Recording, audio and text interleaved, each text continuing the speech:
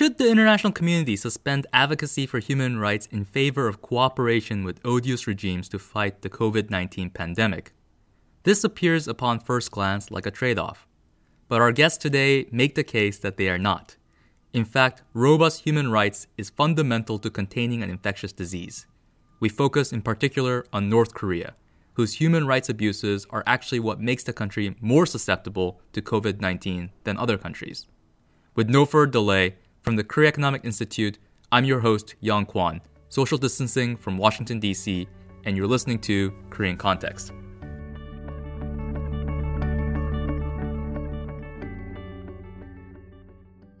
I'm Mark Tokola, the Vice President of KEI. We have two outstanding panelists with us today.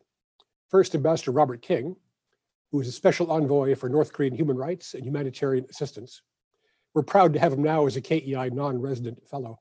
Ambassador King is literally irreplaceable. The Trump administration has not chosen to replace him. And if Ambassador King is irreplaceable, our other guest, Greg Scarlatu, is invaluable. He is the Executive Director of Human Rights North Korea, HRNK. The brand new State Department report on North Korean human rights that came out this month quoted 6 HRNK reports 13 times. His organization is one of the premier human rights organizations.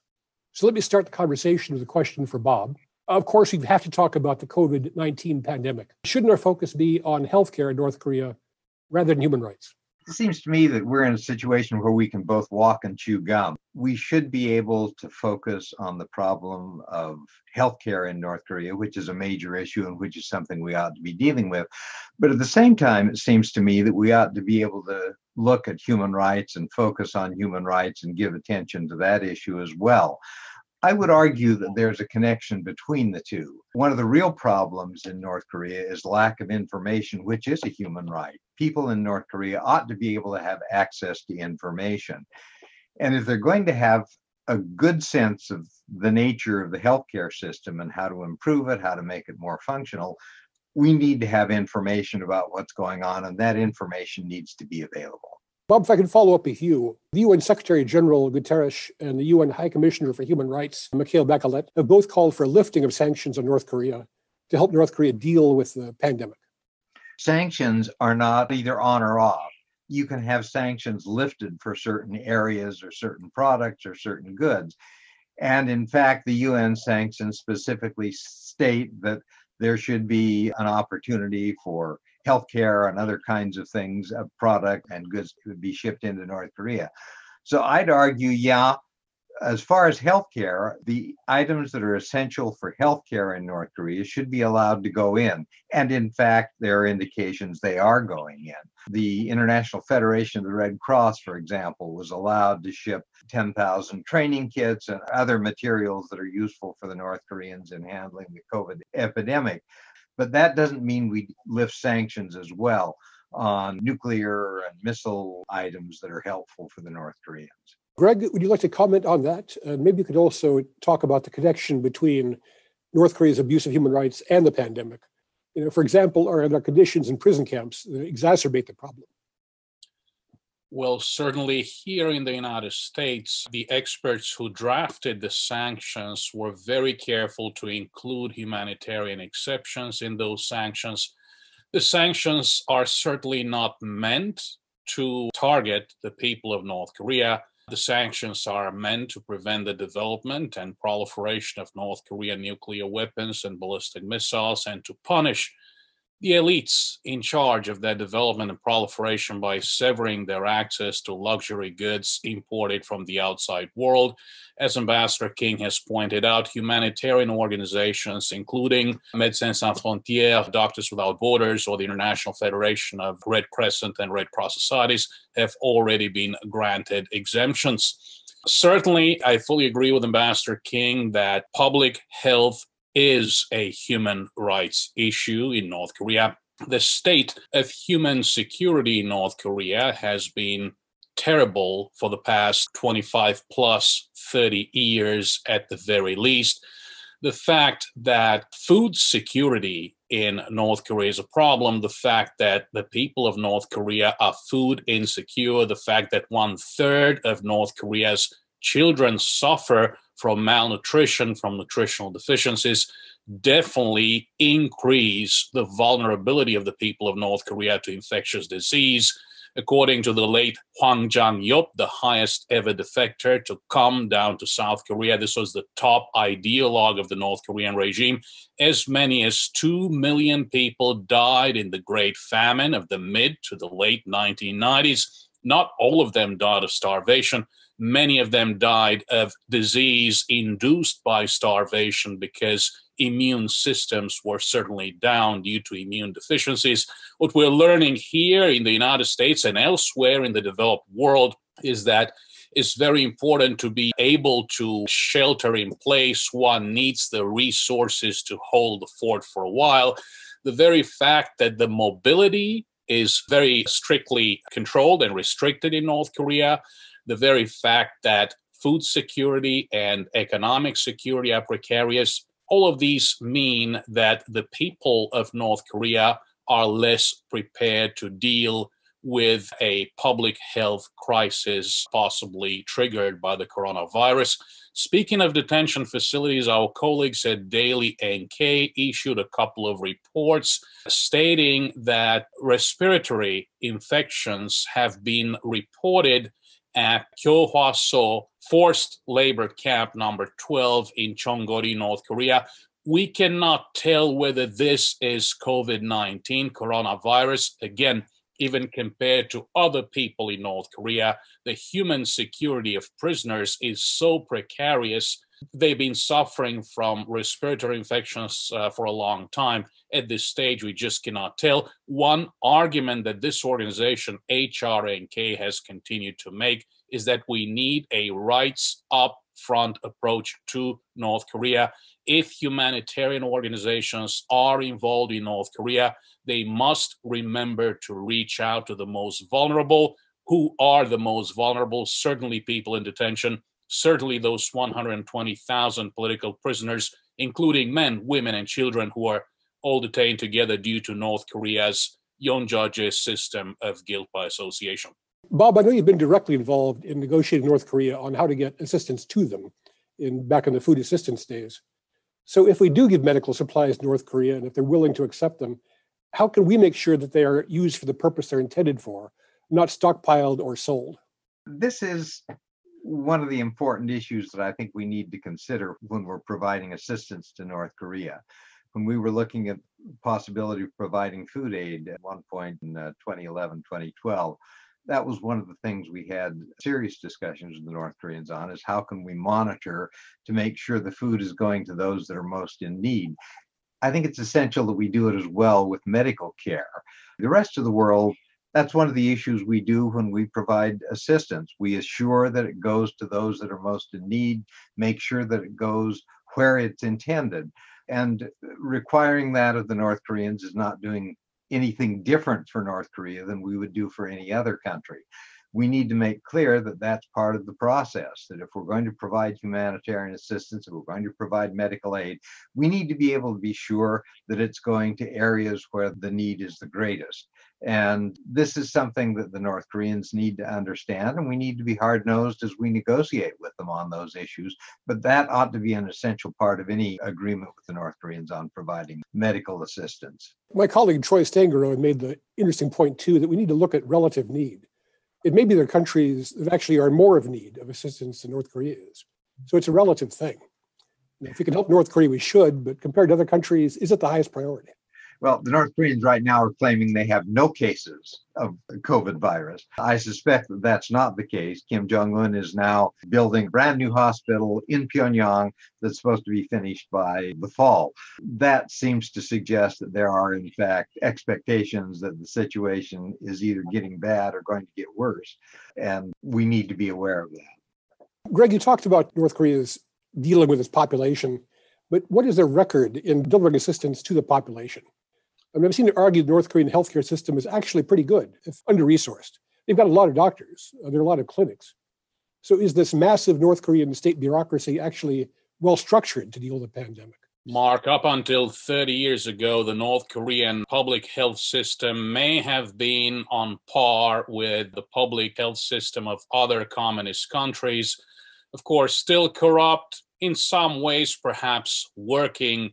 I have my own personal story. In April 1986, I was a high school student in communist Romania. That's when Chernobyl happened. The regime of Nicolae Ceausescu, as terrible as it was able to distribute iodine pills to each and every school child at the time, as soon as they announced, of course, a few days late. However, for the past 30 years, the North Korean system, the North Korean public health system has been in shambles.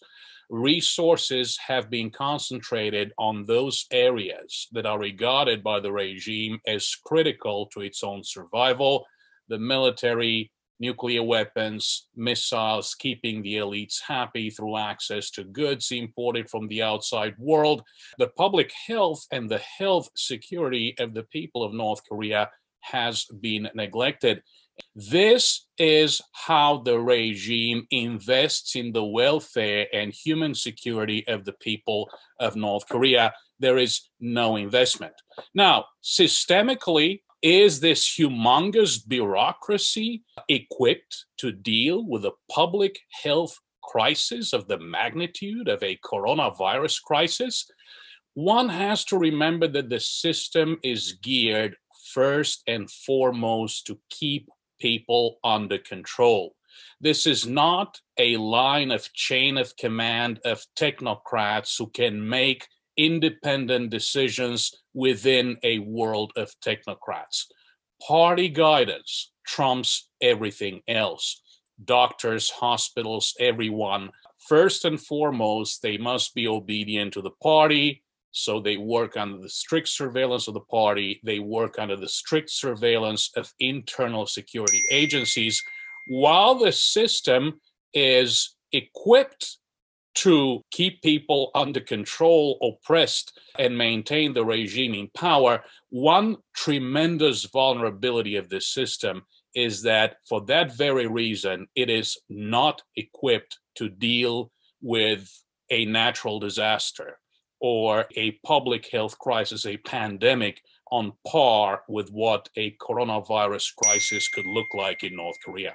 Bob, I was going to ask you about what effect the pandemic is having on North Korean defectors or refugees. What can the U.S. do in regard to refugees at this time of border crossings? The refugees are probably very seriously affected by what's going on. Numbers have gone down the last year or two.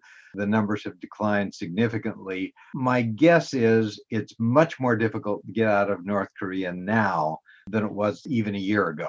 North Koreans are guarding the borders carefully. The Chinese are probably much tougher on the border than they were before. It's going to be much more difficult for them to get into China.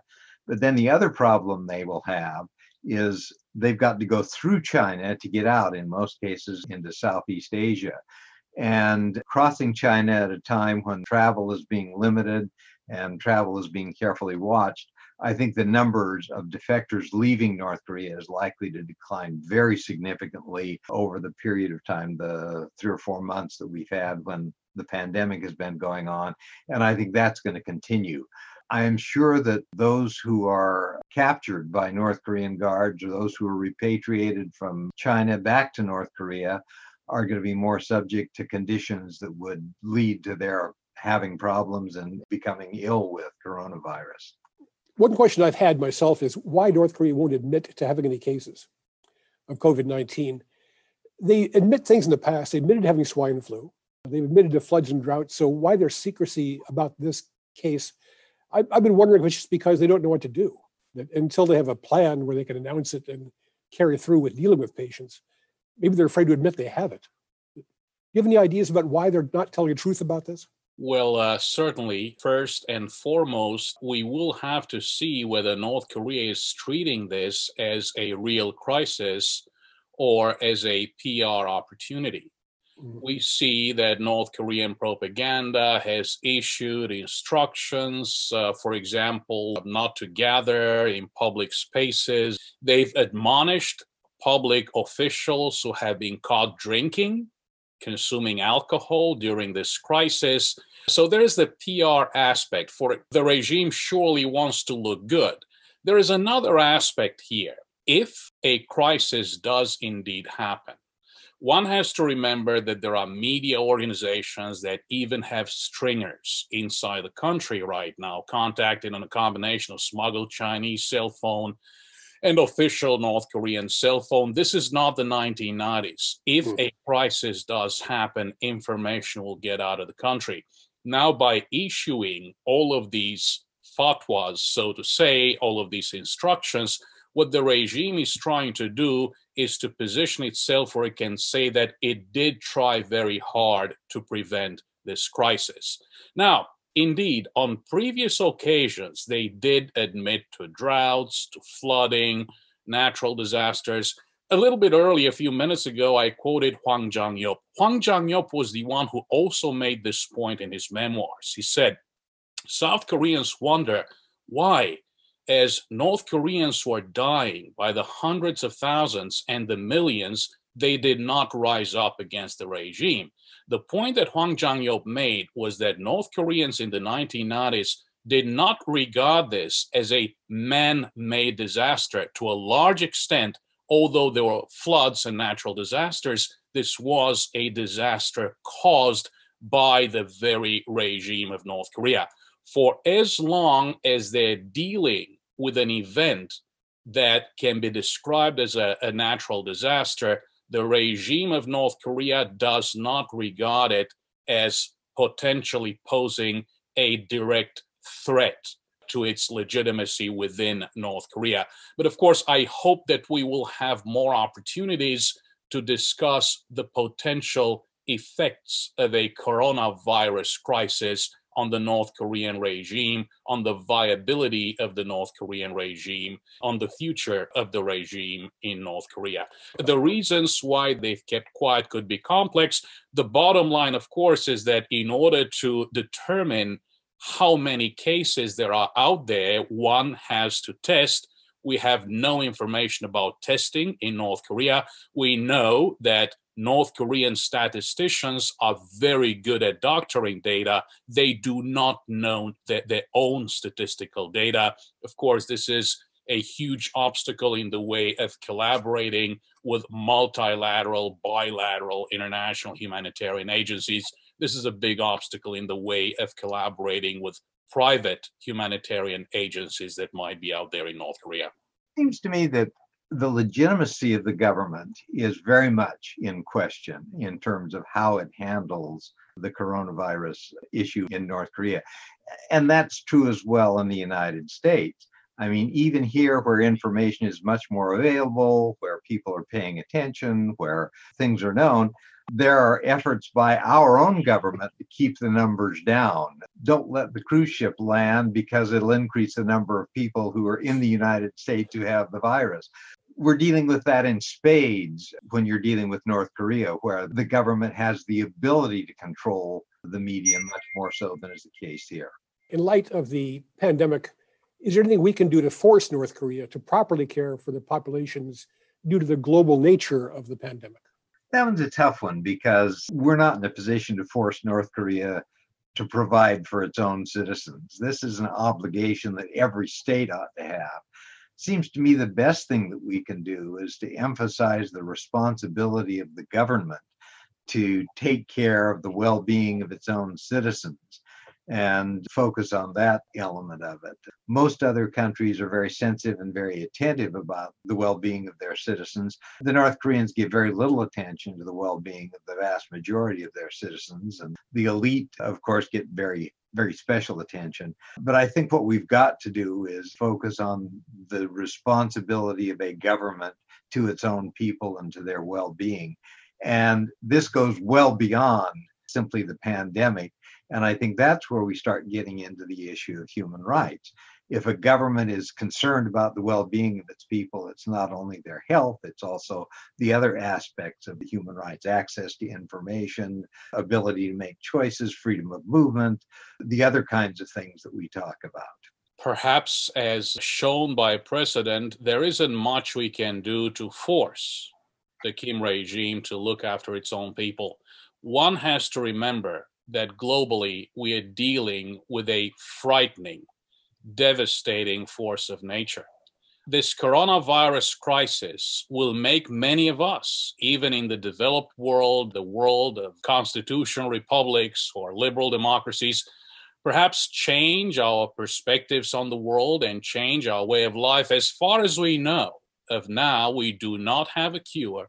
We do not have a vaccine. The only way we can flatten the curve is by means of using behavior change campaigns. And of course, social distancing is one of the tools employed in the arsenal of dealing with COVID-19. Here's potentially a very big challenge for the North Korean regime. The North Korean regime fundamentally relies on collectivism. Collectivism and social distancing do not mix. Remember that this is a regime that relies on mass indoctrination of its own people. Of course, the regime might tell them, stop drinking soju and stop going to theaters. But what about the weekly Senghwa Tonghwa ideological training sessions? Will those stop as well? North Korea, for more than 7 decades, has been all about people living together and everybody watching everybody else and everybody being subject to multiple lines of surveillance, coercion, control, surveillance, and punishment. Can this collectivism, collective surveillance, collective oppression, collective punishment survive a coronavirus crisis? None of us know the answer. Many still wonder, how come the regime did not collapse in the 1990s? Again, 0 cases, 0 fatalities. Let's think of an absolutely potentially devastating scenario where perhaps almost half the population, 10 million, have been infected due to precarious hygiene, precarious public health. And let's assume a high fatality rate. What the World Health Organization is saying right now is 2 to 4%. Let's assume 5%. 5% of 10 million would be 500,000. That's how many people died in 1995 during the famine, according to Hwang Jang-yeop. According to the same Hwang Jang-yeop, 10% of them were party members, 50,000 of them.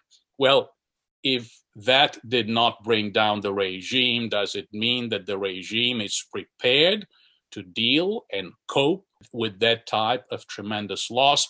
We just don't know. These are all questions that will be answered, but I think that $1 million question, please excuse the cliche, is whether the collectivism preached by the North Korean regime can coexist with the type of behavior change that's needed in order to flatten the curve and avoid a catastrophic spread of the disease in North Korea. That's it for our episode today. Many thanks to Mark Tokola, Ambassador Robert King, Greg Scarlatu, and to you listeners for tuning in. If you are an educator interested in hosting a webinar discussion with your class on North Korea or any topic related to the Korean Peninsula, please reach out to KEI. Our Director of Academic Affairs, Kyle Ferrier, can be reached at kf@keia.org. We'll be back next week with more commentary and analysis on the most important issues on the Korean Peninsula. Keep up the hand washing and see you then.